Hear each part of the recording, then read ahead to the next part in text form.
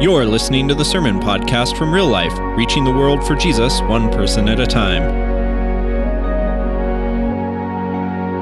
All right. Good morning, Real Life. How's it going? Glad you're here this morning, and we are excited about our new series. I'm excited about Advent this year. I feel like where we're at as far as where the messages are headed is very pointed. It's very relevant for just where we're at as a church, as a community, beyond the church. And the other reason that I'm really excited about Advent is that it means we're done with Revelation. So we talk about something else other than that. So we're excited, and Advent means arrival, and so the Advent season is a season between Thanksgiving and Christmas. For those of you that didn't grow up doing Advent, I didn't grow up doing Advent. This is a new tradition that's been just since we've been here. But for those of you that didn't grow up doing Advent, Advent is between Thanksgiving and Christmas. We take the 4 weeks there to tell the story of the arrival of Christ. And so we want to make sure that we nail that down. What does it mean that God became flesh and dwelt amongst us? That's what we're wrestling with during the Advent season.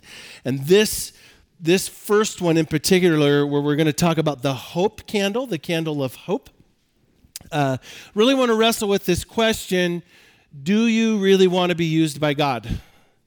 Because I think a lot of us love the idea of God showing up and doing great things in our life. We love that idea. We love the idea of being there when God changes the culture. And we love the idea of showing up in the moment where God switches somebody's heart, like this awakening moment. We love that idea. We love the idea of being used by God. I think that many of us fall short in the faithfulness to endure what it takes to get to that point. And so this Advent season, we really want to wrestle with this question: do you want to be used by God? Because it seems to me that people who are truly used by God to do great things have to endure great things to get there. And it's with that in mind that I want to do something this morning that's really important to me. So I want to have Michael come up here. You guys know that Michael and Rosemary have been called by God to head up to Coeur d'Alene. And I wish, there's a lot of people, anytime in a church that you have 5 people together, you have 7 opinions about everything. And so it's just the way church people are. And people have tried so hard to create drama around this, because Michael and I have been more than best friends for 12 years, more than 12 years. And so people are like, why is Michael leaving? Whoa, what happened? What's going on? Here's why. Because God called him. That's it. And this is the hardest thing that we've both had to do in ministry. But it's right. There's no drama. It's just hard. And sometimes being faithful to the call of God in your life is hard. But what I can promise you is that it's better than anything we can come up with on our own. And so with that in mind, Michael and Rosemary are headed off on God's next great adventure for their life. And it doesn't hurt any that they get to be with their kids and grandkids. So, and here's what I can say. For those of you that need the drama, oh, that's why they're moving up there. It's their kids and grandkids. Shut up, first of all. Even if that was true, it's none of your business, but that's not true. That's not true. That is not. In fact, they both told me plainly, if it was just about our kids, we would stay here. This is about God taking them there. And so we as a church family get the privilege to weep with them as they go through their next adventure. And so with that in mind, I want to do something. Last week, Dad and I did a sermon on the blessing, and Dad gave me a blessing. And one of the things that I love about being a person who's received the blessing from my parents is that we then get to become a legacy of blessing for other people. And so today, I want to give Michael a blessing, and then our elders are going to come up, and we are actually going to officially ordain Michael for the ministry as not just a vocation, but as a calling. And so I want to do this. Now, again, be clear, last week we said this, There's 5 pieces to the blessing. If you missed the sermon, go back and watch it online. You don't have to do all 5 pieces for it to be an official blessing. This just happens to be one of those, right? So it's not a magic incantation. But what we believe about the blessing is that when we speak a blessing over somebody, we unleash the power of God into their life. And I can't think of a better gift to send them off with. And so I just want to say this, and I've got a couple of reps at this, so I'll try to get through this relatively unemotionally. I remember when we first met playing basketball at the church fight night, basketball league.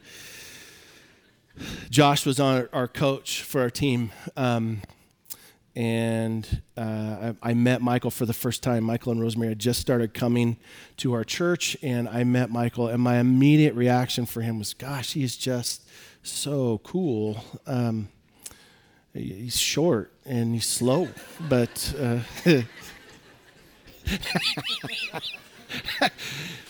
he's not too slow, but he was short.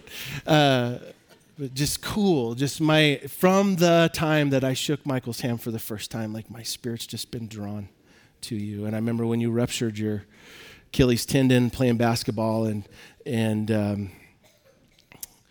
the basketball team rallied, took meals to their family, and I just got to sit down and visit with you and Rosemary. And Kobe was 7. I don't even know, like he was just this little thug, just running around and Max, the dog, was, chewing stuff up. It was one of those things where for me, in my life, relationships have always come hard, and a relationship with you was never hard. I feel like God has bound our hearts like David and Jonathan, and that's not changing. That will never change. Michael, you're the most relational guy I know. You're just so good at it, and I can't tell you how many people I've had in this crowd and in other services that have come up to me and said, Michael and Rosemary are the reason we started coming to this church. It's just true. Like, you guys are just so good at it, and I'm jealous of that. I'm envious of it. I'm proud of you for it. And I'm concerned for the future of our church as you take that with you. Like, we get this amazing opportunity to fill in that vacuum some way. I believe that God has brought us to this point where I can't lead you anymore. There's no place I have left to lead you, but I will always support you. My wife and I are raving Michael and Rosemary fans. So whatever it takes, whatever you need, if you need me to drive up there and beat somebody up, I'm out of my zip code and I can be gone before the newspaper gets there. So I'd be happy to do that for you. Whatever you need to succeed, you will always have my support.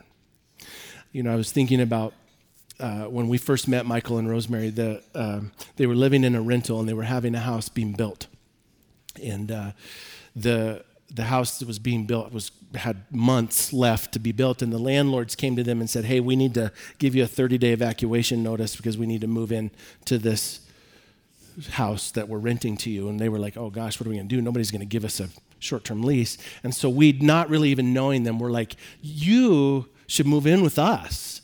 And they, not really knowing us, were like, that's a great idea.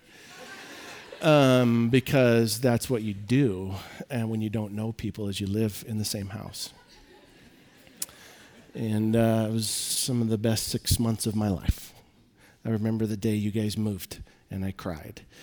And I felt a little bit like a parent who sends their kids off to college.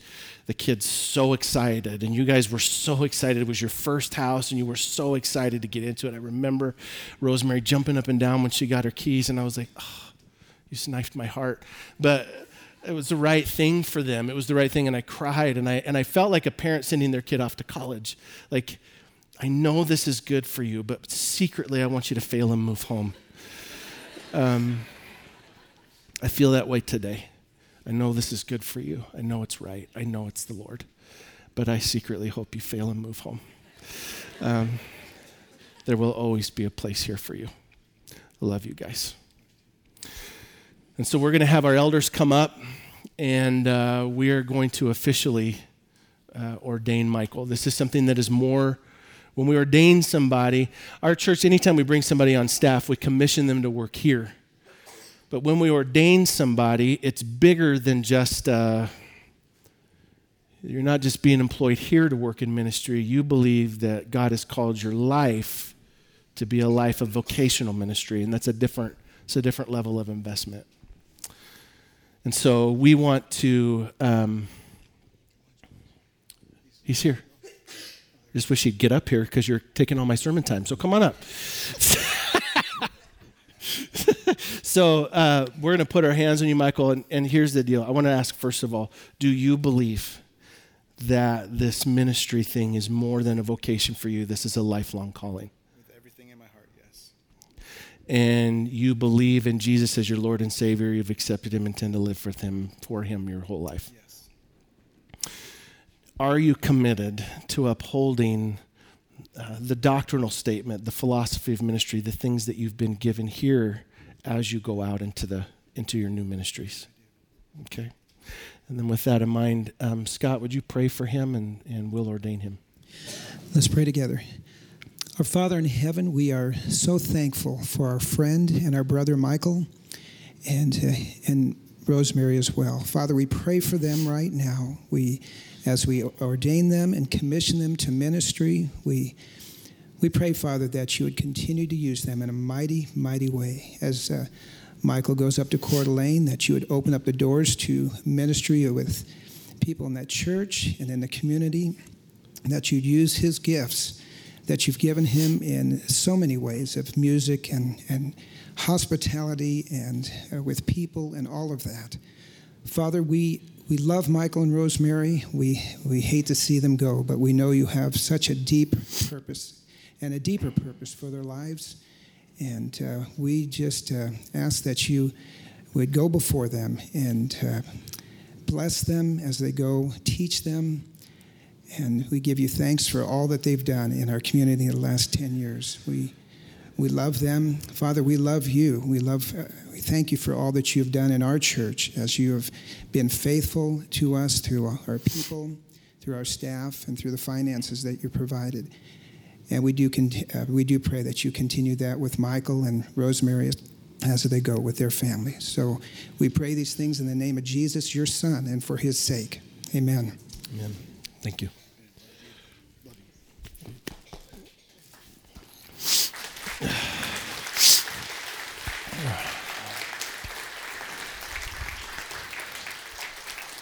So I want to reiterate this statement. Do you really want to be used by God? Because sometimes it's really, really hard. And the Advent season is an opportunity for us to reflect on what that means. I mean, the people of Israel have been for hundreds of years slaves to one empire after another, and it seems as if each successive empire is worse than the last one. They're cruel, they're bitter, they're abused, and they're crying out for a Savior, wondering where God is in the midst of this big, painful experience that they're enduring. And so it's with that in mind that I want to enter into the text in the beginning, and we're dealing with the hope candle today, which seems kind of funny, but it's very appropriate. You'll see where we land here. But we're going to start with the hope candle today. And so I want to read Luke chapter 1. In the time of Herod, the king of Judea, there was a priest named Zechariah who belonged to the priestly division of Abijah. Now, if you're taking notes, underline that, and here's what we need to wrestle with a little bit. God doesn't waste a breath in the text. Not a breath, let alone a word or a series of words. So when we see a phrase like this, we need to wrestle with, why do I need to know that? Why do I need to know that he's of the priestly division of Abijah? Why do I need to know that? What difference does that make? We'll talk about it and what we can learn from that little bitty statement in just a minute. His wife Elizabeth was also a descendant of Aaron. Both of them were righteous in the sight of God, observing all the Lord's commands and decrees blamelessly. Again, if you're taking notes, underline that. Why do I need to know that? Why do I need to know that they were righteous and observing the rules and laws and decrees of God blamelessly? Here's why. Because in first century Jewish world, there was a theology that God is good to those who are good and he is bad to those who are bad. And so if things are going good in your life, it's because God is pleased with you. If things are going bad in your life, it's because God's frustrated with you. So if bad things are happening in your life, whose fault is it? Now, there was a concession in that, based on the book of Job, that sometimes bad things can be happening to you, but it's because God is refining you and maturing you. So there's a concession there, but generally speaking, God is good to those who are good, he's bad to those who are bad. And there are two ways that you can know for sure that God is mad at you. These are not in that category of concession about God refining you. Number one is leprosy. If you have leprosy, God is mad at you. You have leprosy because God blew it, or God thinks you blew it. God didn't blow it. The other way that you could know that God was mad at you is barrenness. If you can't have children, it's because you've done something wrong. Now, why do I need to know that they are blameless and righteous? Because they were childless, because Elizabeth was not able to conceive and they were both very old. Okay, wait a minute. Their entire adult lives, everyone in the community has been pointing at them, saying, something's wrong with you. You know how I know? You can't have kids. Something's messed up with you guys. You know how I know? You can't have kids. You guys have made God angry. You know how I know? You can't have kids. I don't need to know what it is, Zechariah. I mean, if you need to confess, I'm here. I don't need to know. I don't need to know. But you need to but I don't need to know. But something's wrong. Their entire adult life. How many times have Zechariah and Elizabeth cried out to God? How many times have they begged God to hear their prayers and God remained silent? And now they're so old, they don't even pray it anymore.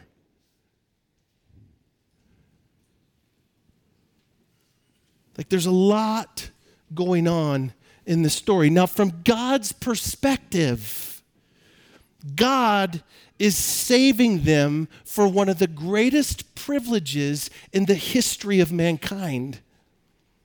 But in their moment, they feel beat up. Where's God? Do you want to be used by God? Because it seems to me as if people who are used by God to accomplish great things have to endure a lot of crap to get there. Let's read on. Once when Zechariah's division was on duty and he was serving as a priest before God, he was chosen by Lot. Now, Lot's not a person. You're like, Lot, I choose you. It's not that. Casting lots is a dice game that it's a gambling game. And one of the interesting things that I'll say at this point, this is another sermon for another day, but when the Bible actually talks about gambling is only when we see people actually doing it. So you can take that into your conversation about that. But he was chosen by Lot, according to the custom of the priesthood, to go into the temple of the Lord to burn incense. And so I want to show you some pictures, okay? Let's look at the first photo. This is a scale model of the temple in the first century in Jerusalem. It's actually part of a scale model of the entire city of Jerusalem from the first century that's on exhibit at the Israeli Museum in Jerusalem. This is what the temple would have looked like during the time that this story is unfolding, okay? So let's look at another photo. Those lots, that choice would have been made in this outer court out here on those rounded steps because they wanted to have this done in public so that everyone could see.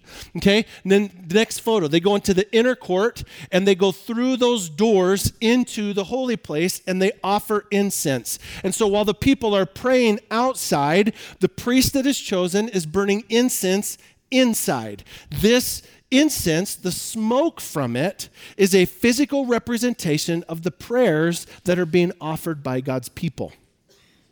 So this is what's happening during this time. Now, let's go back to that one weird little detail. Why do I need to know that Zechariah is from the division of Abijah? Why do I need to know that?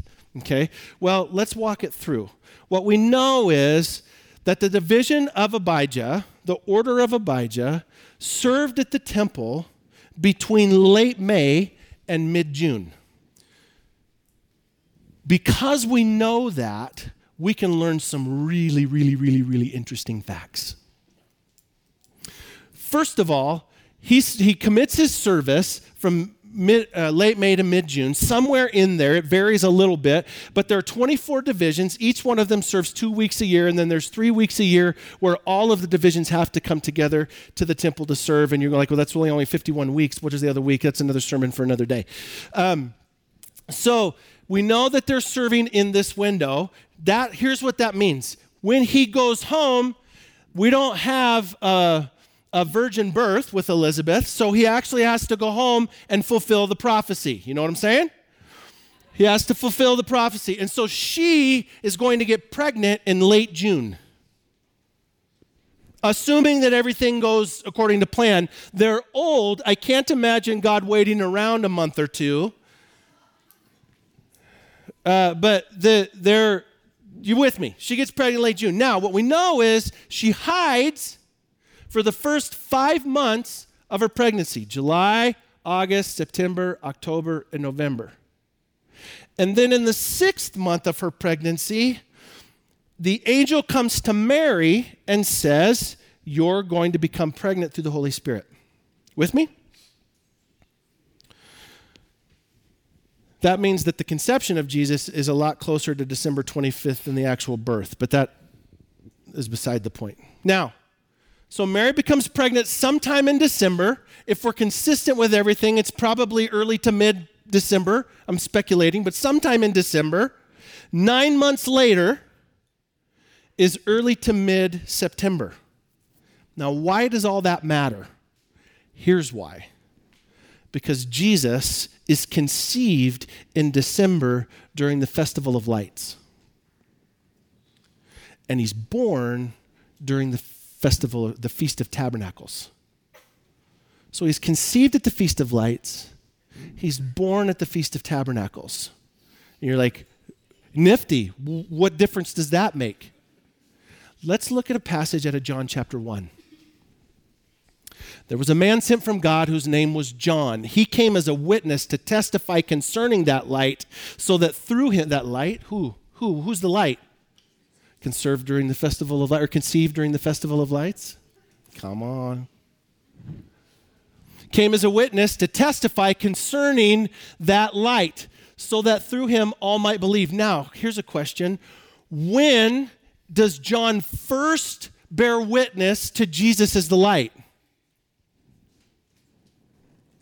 It's right after Mary conceives and goes and sees Elizabeth, and he leaps in his mother's womb. During the Festival of Lights. Come on! That's awesome. He himself was not the light. It gets better.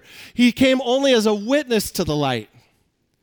The true light that gives light to everyone was coming into the world. He was in the world, and though the world was made through him, the world did not recognize him. He came to that which was his own, but his own did not receive him. Yet to all who did receive him, to those who believed in his name, he gave the right to become children of God. Children born not of natural descent, nor of human decision or a husband's will, but born of God. The Word became flesh, and guess what the Greek word says here? Tabernacled amongst us. Why? Because he was born during the Feast of Tabernacles. Like John is a literary genius, and he's given you all kinds of hints into all this stuff, but Jesus is conceived at the Feast of Lights. He's delivered at the Feast of Tabernacles, or Sukkot, and it's this powerful, powerful moment that we all learn from these 3 words, division of Abijah. That detail all of a sudden matters. Now let's get back into Luke chapter 1.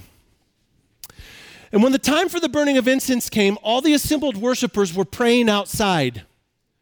And then the angel of the Lord appeared to him, standing at the right side of the altar of incense. When Zechariah saw him, he was startled and was gripped with fear. Now, we have this perception of angels, the precious moments with the blonde hair and the little pretty little hair and the blue eyes and the pretty white robe, and they're all. One of the things we see in the Bible is that when people see angels, they're scared to death. They're not happy little precious moments people. They're like foreheads and eyes all over the body. Like if that thing showed up in your living room, you'd be bugged a little bit by that. Like, let's be honest. Hey, what are you even? Scared, gripped with fear.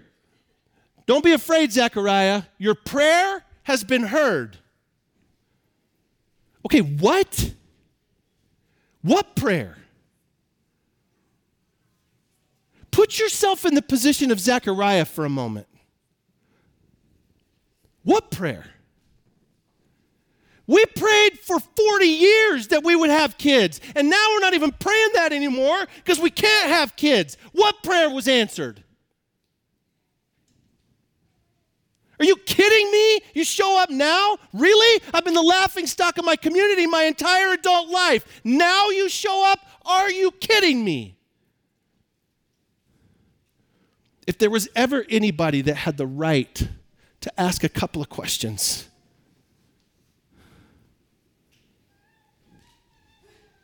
your wife Elizabeth will bear you a son, and you are to call him John. He will be a joy and a delight to you, and many will rejoice because of his birth, for he will be great in the sight of the Lord. He is never to take wine or other fermented drink, and he will be filled with the Holy Spirit even before he is born, which, by the way, no other human in history has ever had that privilege. What a gift they've been given. But what a road they have had to walk to get there. He will bring back many of the people of Israel to the Lord their God. And he will go out before the Lord in the spirit and the power of Elijah to turn the hearts of parents to their children and the disobedient to the wisdom of the righteous, to make ready a people prepared for the Lord. And Zechariah asked the angel, how can I be sure of this? That'd be the least of my questions. Like, really? Are you kidding me, Gabriel? Like, I'm an old man and my wife is well along in years. The angel said to him, I am Gabriel. I stand in the presence of God, and I've been sent to speak to you and tell you this good news. And now you will be silent and not able to speak until the day this happens because you did not believe my words, which will come true at their appointed time. What? Are you kidding me? Do you really want to be used by God? Because the advent of Christ tells us that God shows up, that Emmanuel, God with us, happens. But the road you may have to walk to get there is probably going to be very, very hard.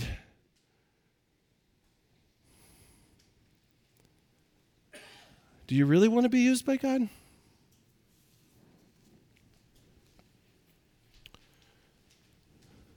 See, I think that for many of us, the Christmas season is about enjoying the plenty of our year. And we've saved and we buy presents of our excess or out of debt. It doesn't matter because we have credit cards because we're Merkins. And so we spend and we enjoy our family and it's brotherly love. And listen, all those things are good. And you can buy presents for me. And that's okay.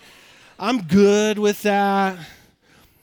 Fill my home with presents for me. I wouldn't even be bothered by that at all. But if we lose sight of the reality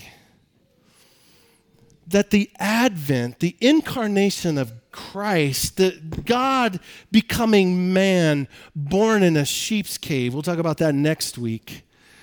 I mean, you think the struggle that Zechariah and Elizabeth had, this social rejection, you think that was bad? Wait till we talk about Mary and Joseph and what they endured. Like, you have to understand the Advent is a story that God shows up in our mess.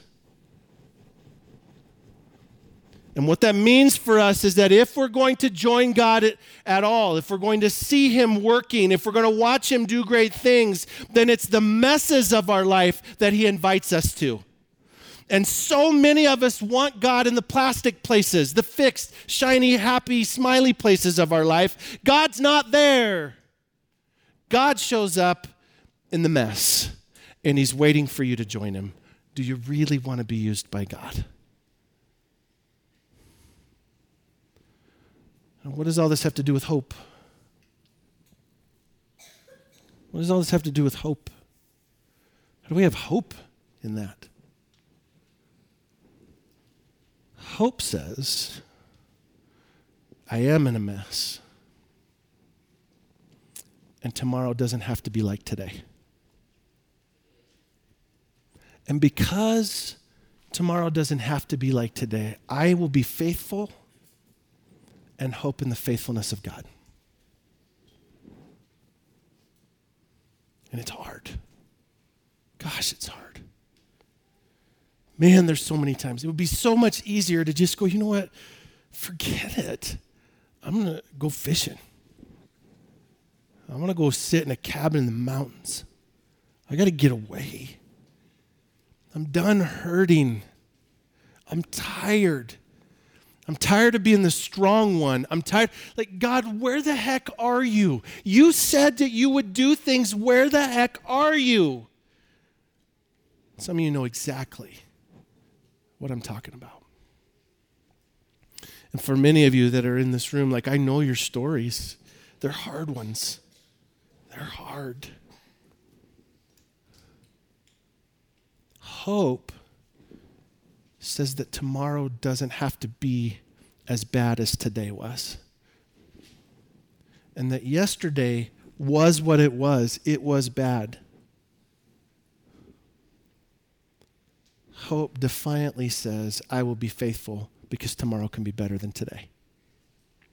And with that in mind, we're going to move towards the Lord's table. And so if you're new with us, we want you to know that we have an open table. What that means is anybody who's willing to celebrate the death, burial, and resurrection of Jesus with us is invited to partake in it. But we want you to hold those elements till the end.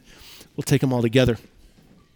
While they're passing that out, we're going to work through some implications. Implications are, as we worked through the sermon, as we prepared for it, these were some thoughts, some takeaways that we thought were particularly important. And I'm sure that there's lots of other places that you go like that applies to this situation in my life over here. You're like, totally, yes, absolutely, that's wonderful. These are a few places that we thought were particularly important. Okay, so let's look at implication number 1. Our faithful endurance may very well be what God uses to change the world. And what if it was in your faithfulness that God was going to give you a privilege to experience him working that nobody else in history was ever able to do? What if you were going to see God work in a way that no one else in history had ever seen? And the day before God showed up, you quit. Like, our faithful endurance may very well be the thing that God uses to change the world. Next implication. Sometimes faithfulness is the greatest act of hope. Sometimes faithfulness is the greatest act of hope. And sometimes it's all we've got.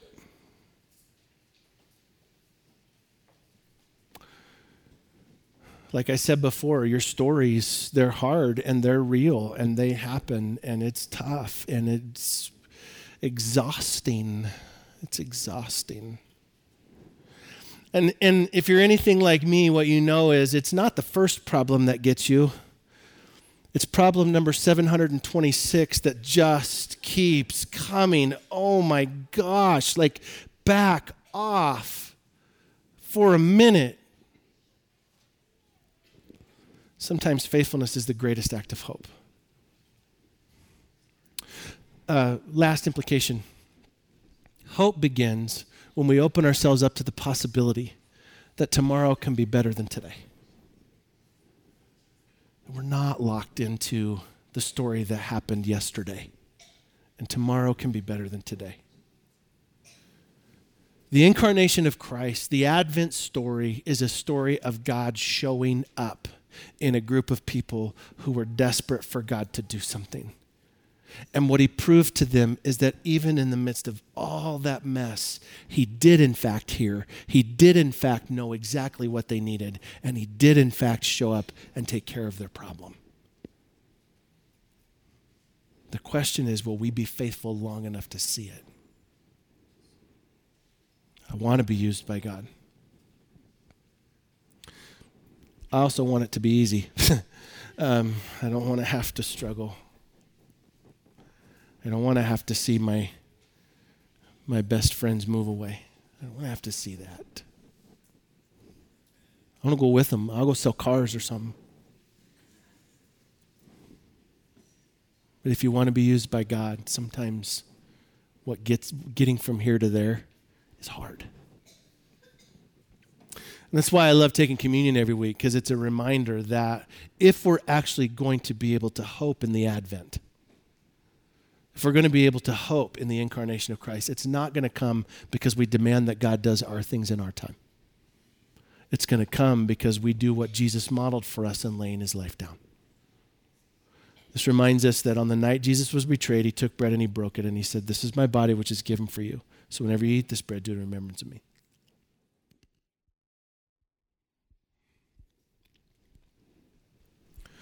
And in the same way, after the dinner, he took a cup and he said, "This cup, it's a new covenant in my blood, which is shed for you. So whenever you drink this cup, do it in remembrance of me."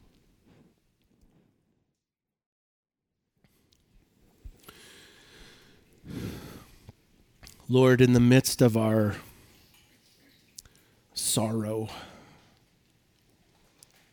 in the midst of our trauma, in the midst of our desperate aloneness, thank you for being a God who promises to show up. Lord, help us to be faithful to watch you actually resolve the situations that we struggle through. Give us your hope, Lord. Amen. We hope you've enjoyed this message from Real Life. If you'd like more information on who we are, what's happening in our church, and how you can get involved, visit us on Facebook and Twitter, and visit our website, liferotp.com.